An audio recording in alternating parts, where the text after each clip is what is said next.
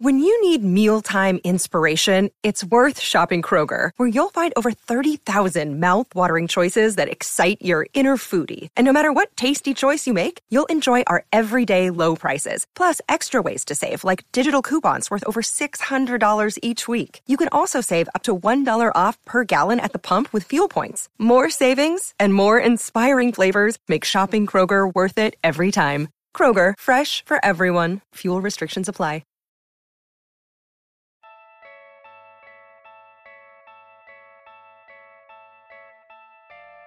How did the Bucks and Celtics look after the All-Star break? Besides Giannis, who helped the Bucks across the finish line? Do the Celtics need to be worried? The only question left is, say it with me, you in?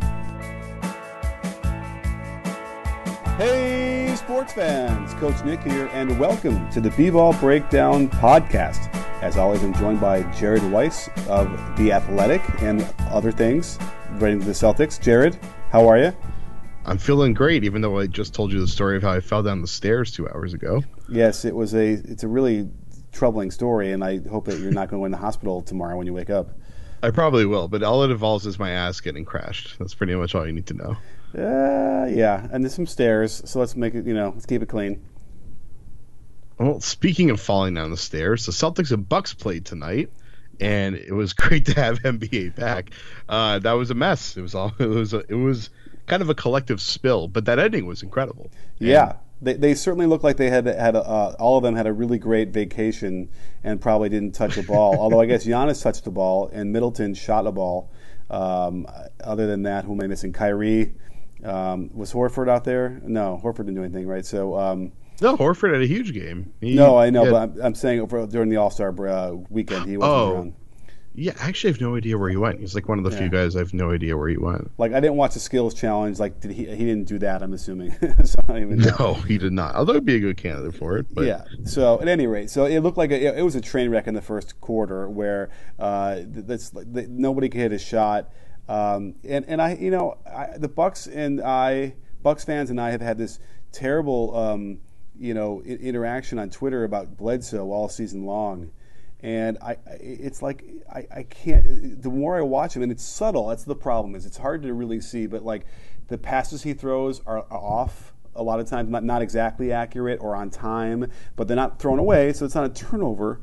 But they're just it mucks everything up. And then he only had 2 turnovers, but they were terrible. The ones he did over dribbling. And so I immediately, when I was watching the game. I'm watching it later after the game was over, pretty much, and it was I could check the box score, and of course, after the first quarter, my eyes confirmed what you see at the end of the game, which was the plus minus. Now, I know it's noisy, but his plus minus was negative 15 in a game that was decided by 1 point. And then George Hill comes in, and he didn't look great either, by the way. Because as soon as he came in, I was like, oh, let's see what happens, and look at his plus minus. His plus minus is plus 10. Even though he didn't look great, he did have 4 assists, but he didn't make a field goal, so it didn't score a point. But there's just something different about when they play good teams, and I think that's the key here with Bledsoe and good teams. Now, I don't know. Do you want to weigh in here on the Bucks and Bledsoe? Sure. Well, Hill's a better fit, I think, overall for what they want to do, and I wouldn't be shocked if he was the one starting in the playoffs. But Bledsoe, for one, it's not a good matchup for him when he's going up against Irving and Rozier. Those guys, well, actually, I wouldn't say Irving matches up defensively well with anyone, but Rozier has done a really good job on him for a year now. This was just kind of a game where Brogdon was a kind of a more of a fit and impactful player. And actually, Brogdon has been great against Boston. That's been like one of his best matchups in general. But Boston's system is overload to Giannis Antetokounmpo. It's to try to get to him high, get to him around the 3-point line. In fact, they used to try to get to him at the free throw line. Now it's like they're trying to get to him at the 3-point line because he's just gotten that much better. And that should leave space for Bledsoe to cut and be able to attack a closeout or whatever, but they don't close out hard on Bledsoe, and he's not that good of a cutter off the ball. He had a couple nice like scrap plays. I think it was in the fourth quarter he had a really good one. So like it wasn't like it was a complete zero from him, but I thought Hill was more impressive, and Brogdon is obviously the best guard that they have on the roster at this point, even though I think I made against like the better teams, because I think I was the one making the argument that Bledsoe should have made the All-Star team over Middleton based on overall performance this year, but it doesn't mean I'm a fan of his game. I'm a bigger fan of Brogdon's game when they're in the high pressure games. Yeah, I liked what Brogdon was doing as well. He ended up having 15 points and shot relatively well, certainly from three. So he was good.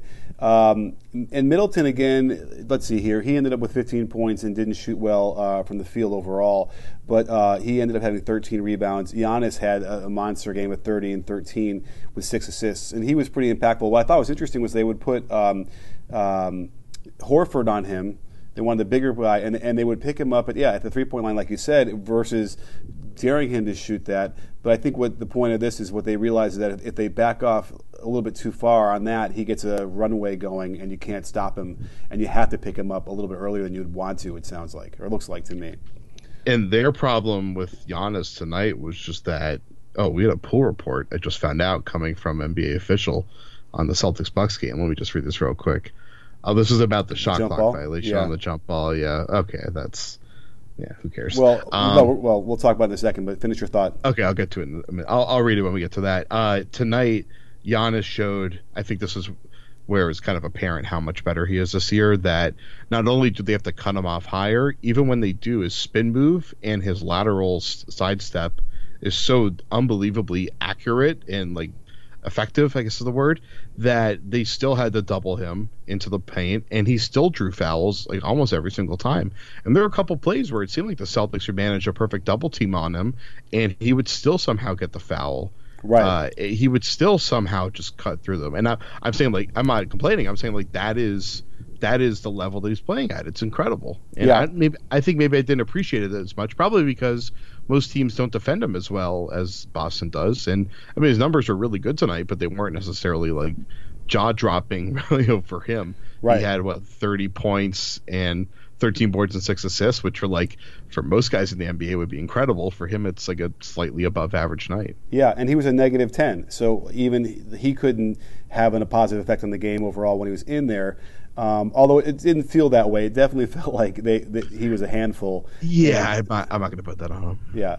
Now let's just talk about that for a second, because it went down to the end, and the Bucks had the game. They were pretty much up the entire fourth quarter, and then all of a sudden Kyrie comes down and just nails a 3 on the break. I think that gives them the lead, and they hit another 3 to tie it. But what happened was there was a jump ball with 3.9 seconds to go, but there was only 0.2 seconds left in the shot clock.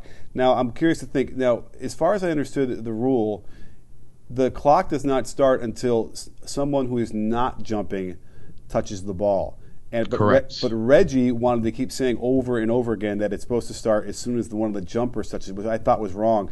And it seemed to me that was what I'm saying is correct. So that what happened was Giannis tips it on purpose because Kyrie was jumping with him, right? Somebody really small was jumping with him. And he tips it to Lopez perfectly, and Lopez does a volleyball set. Definitely within 0.2 seconds, but they waved it off and called it a shot clock violation. It was really concerning. It was very strange because, although, let me just say this, Brogdon then gets the rebound because it doesn't go in, and he blows the tip in, so there really isn't an argument anymore for the Bucks, even if they didn't call it, because he just should have been able to lay that in, and if he doesn't make that, and they don't call it, then the Celtics get the rebound, and it wouldn't have changed anything. So, thoughts? Does that make sense? So here's the exception that explains it, is that what Mike Callahan clarified is that they don't allow a shot attempt at 0.2 seconds. So the clock doesn't start until Lopez receives a tip. The tip does not initiate the clock there. However, I'm not 100% clear that if he had literally just one hand tipped it as opposed to a two-hand tip like he kind of did, whether or not that would change the way that they rule it. But because he did a two-hand tip, they consider that a shot attempt and therefore violates the 0.3 second. Oh, you mean, okay. So even though it was a tip, but because it was two-handed, it becomes a shot to them? I'm guessing he didn't. Mike Callahan didn't specify that to the pool reporter, but that's my interpretation. Because I would argue that's why I thought it was called correctly. Because I would argue it didn't touch his hand, both those hands at the same time, any longer than it would have with one hand tip. I don't think it did. But okay, fair enough. I don't think so, because I disagree with that. It looked like he kind of like grabbed it and then like kind of pushed it and almost turned a little bit, like turned the wrist a little bit, as opposed to a one hand tip where you're just kind of like smacking the ball. And you're just like very quickly touching. I think there's a bit of a difference there. The difference is so marginal that I think it's why we have the 0.2 second rule to kind of differentiate that. That's interesting. All right, well, then it might be worth even doing a video on something like that too, because you don't see that often. And that kind of gave the Celtics a chance to win the game. Didn't execute the out of bounds play very well, I didn't think. Certainly, there's a lot of screening going on, but like they didn't really set their man up. They didn't have a lot of contact on the screens. Kyrie's shot, he did a lefty twisting, in the lane, and almost went in, to give him the credit. Which is crazy, yeah. Yeah, but I don't think that's that's a 12% shot. I think when you shoot it that way. So, sure. But why? Do you sound like you were a little bit more happy with the way they ran that? I wouldn't say happy, but how I saw that play going, and that was confirmed actually after by some of the guys, is that the first option on the play is so Kyrie is setting a back screen for Marcus Morris to cut back door.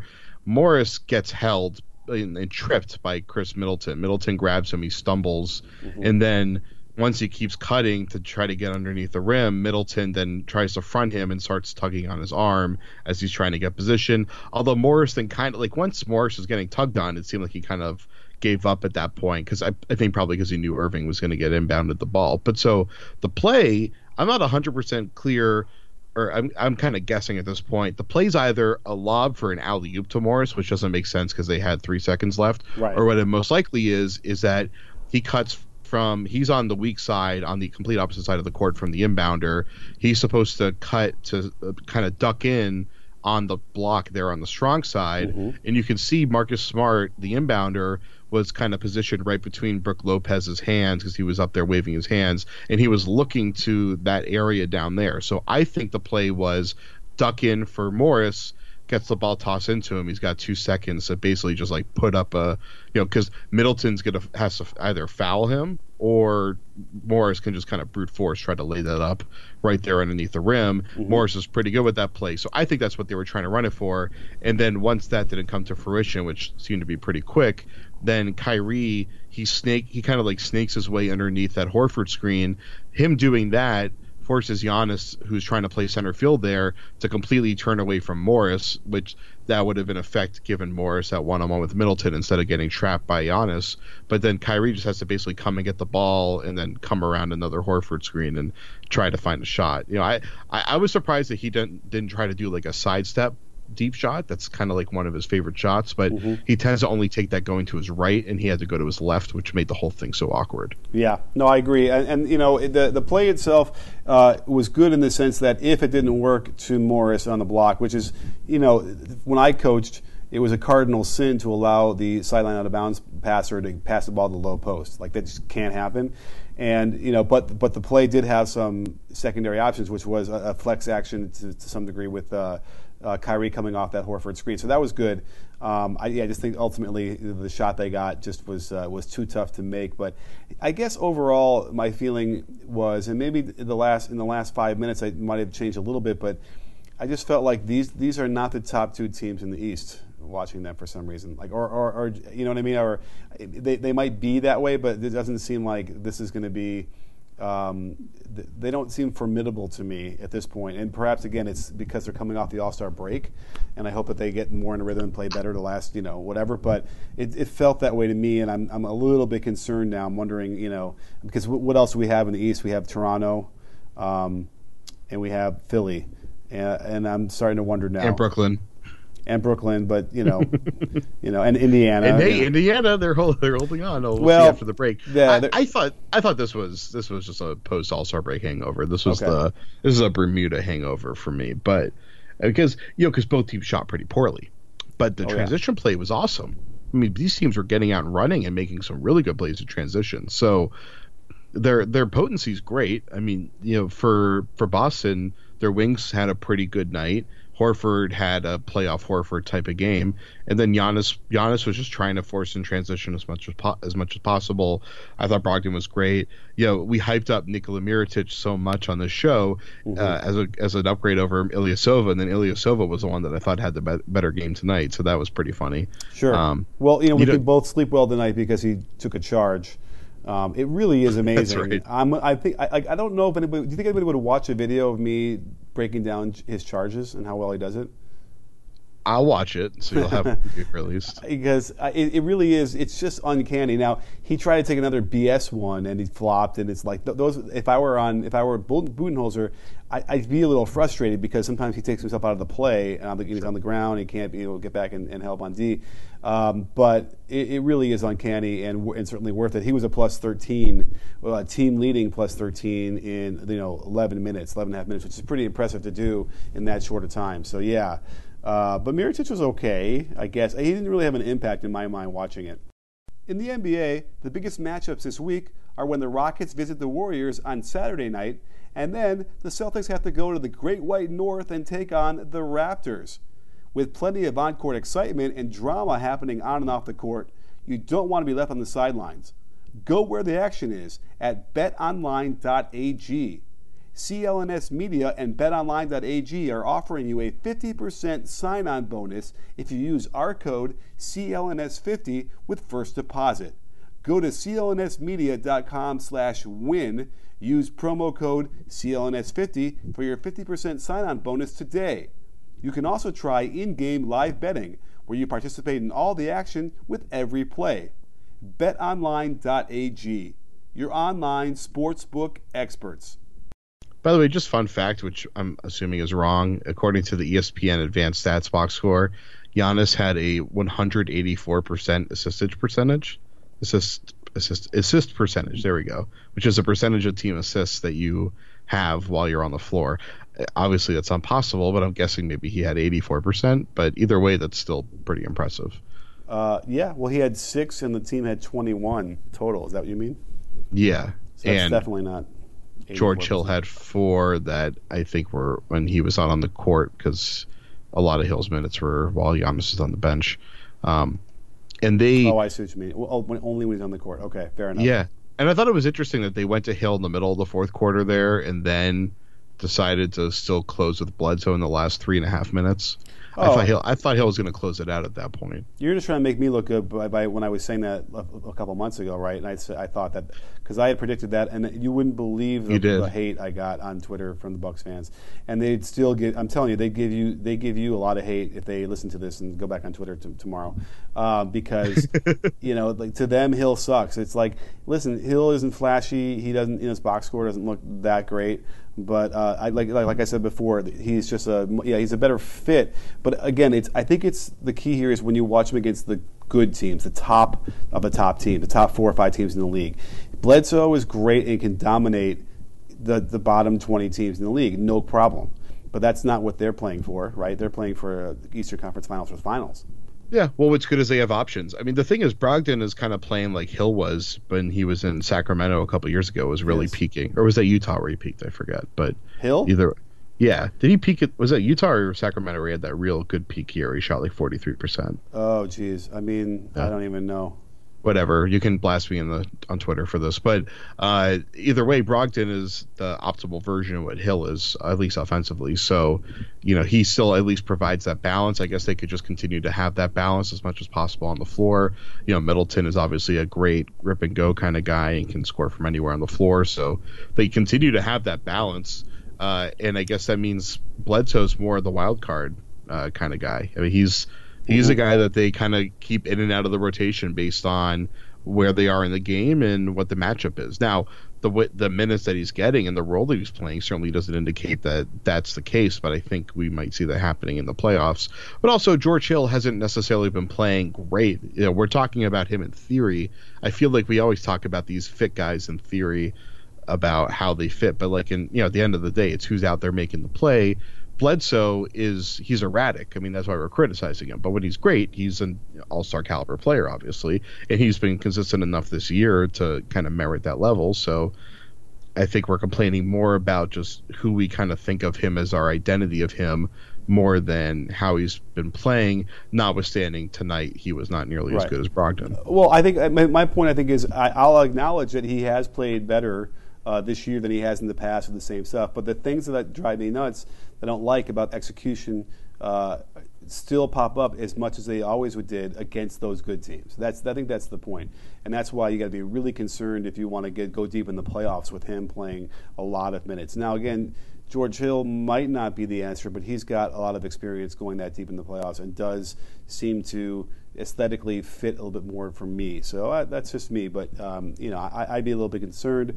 I did like Jason Tatum, though. I thought that he played well. Yep. And, it looks like he's just doomed or destined to get his, 17, 18 points and, a bunch of rebounds. No, it's just not his role anyway. But he moved the ball pretty nicely tonight. He had a really good kick out. I guess it was his only assist. It was a kick out to, I think, Jaylen Brown in the fourth quarter under kind of like really heavy pressure. And when he made that play, I'm like, wow, he wasn't making that play 3 months ago. So I think he's the last month or so he's become a lot more confident in his driving kick game, and he's putting up like 18 and 9 almost on a nightly basis now. Right. Yeah. So I like him a little bit better now.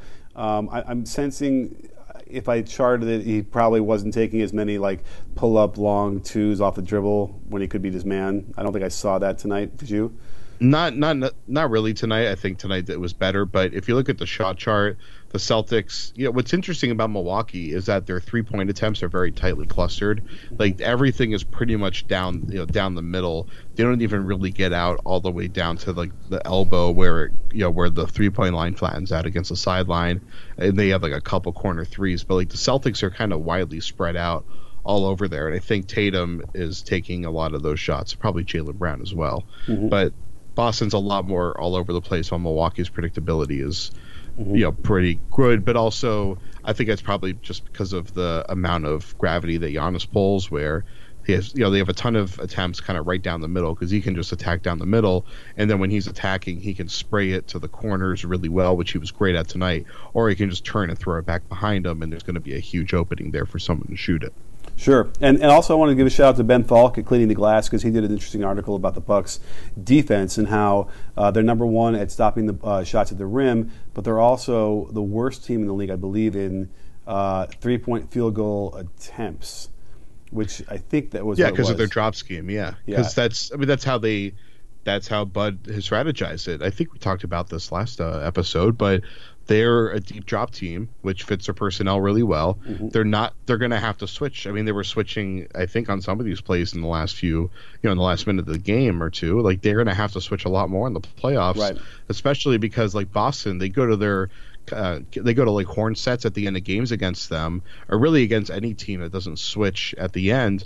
They'll go to those sets and they'll just kind of get pick and pop action for Morris or Horford, and they get wide open threes at the top of the key like really easily. And they got a huge one for Horford that tied up the game for them late. Yeah, and that's why I don't have a lot of faith in the Bucks beating the Celtics in a playoff series, because they can do that, and Horford can hit that shot, and that would make me a little bit nervous. Although I will say that Horford hit it even though Bledsoe got back and contested it, and as far as I remember, was like in his armpit when he was releasing it. So it wasn't like there was an open shot per se, but he still nailed it. So I think they called a late switch on that one, probably, because I think Milwaukee, I think Bud is realizing this year, which I don't think Prunty did enough of last year in the playoffs, which is that in the last 3 minutes of the game they have to switch. Yeah, they played it like it was like in the first quarter for sure. And then one of the other points that Cleaning the Glass made was that the shots they're giving up on the 3-point line in volume are to average to below average shooters. So they're dropping and not and letting those guys shoot only when it's the bad shooters generally is the scouting report they're trying to adhere to. So that's interesting as well, and a sign of a very intelligent team that can handle that and be able to pick and choose who they want to give the shot to, and then tip their cap if it goes in. You just never know when you do that, whether or not in a playoff situation for the game, you just never want to give anybody a free shot because weird things happen. So as it did, and almost did again with that Horford shot. So, but a good game. Good. They kind of shorted up at the end there. We got some good drama going. So I don't mind that to get our first night back underway. And there's only 24 games left for everybody now. 23. Yeah, 23. Barely. So it's crazy. That was game 59 for the Celtics and 58 for the Bucks. So yeah. So it is weird how close we are. And just to push back again, I disagree. I thought that these two teams were really, really enjoyable and definitely extremely competitive. And I think we'll do a great job getting swept by the Warriors in the finals, whomever gets to take them on. But well, I don't think it'll be that close, but it could go 5 or 6, sure. But these teams are. I loved it. Giannis is completely mesmerizing. And I really like the way Milwaukee matches up with physical perimeter defense against the Celtics. They're giving them a lot of the dose of their own medicine. And then the Celtics guys, I thought everybody just in general had to step up their game to really compete in a way that I don't think they had to against Philly. I don't think Philly was like a game plan nightmare because of all the guys that they had. But there's usually some weak points against Philly, and Milwaukee I think covers up the weaknesses better than anybody in the conference. Okay, yeah, and also it's a sign of how seriously both these teams were taking it. They really kind of shortened their rotations, and Boston only played basically they played 7 guys, and then Tice and Yabusele got a few minutes here, and then the same. And Kyrie played almost the entire second half too. Yeah, and then the other side, the Bucks, they played another. They played a little bit more from their bench, but not that much. A guy like Connaughton, who would normally play, DJ Wilson, who would normally play, didn't get off the bench at all in that game. So that was interesting. Unless I missed some sort of injury report, but I don't think so. They were ready to go. DiVincenzo was out, but yeah, he's on left for Tish. Sorry, what was Pat's last name again? Oh, it's not Connaughton? It's Connaughton. Connaughton? All right. I'll screw it up again, a couple more times. And I remember from college a little bit too, so I probably, anyhow, I maybe really some like people him. call him that, but it's Connaughton. But Connaughton. yeah.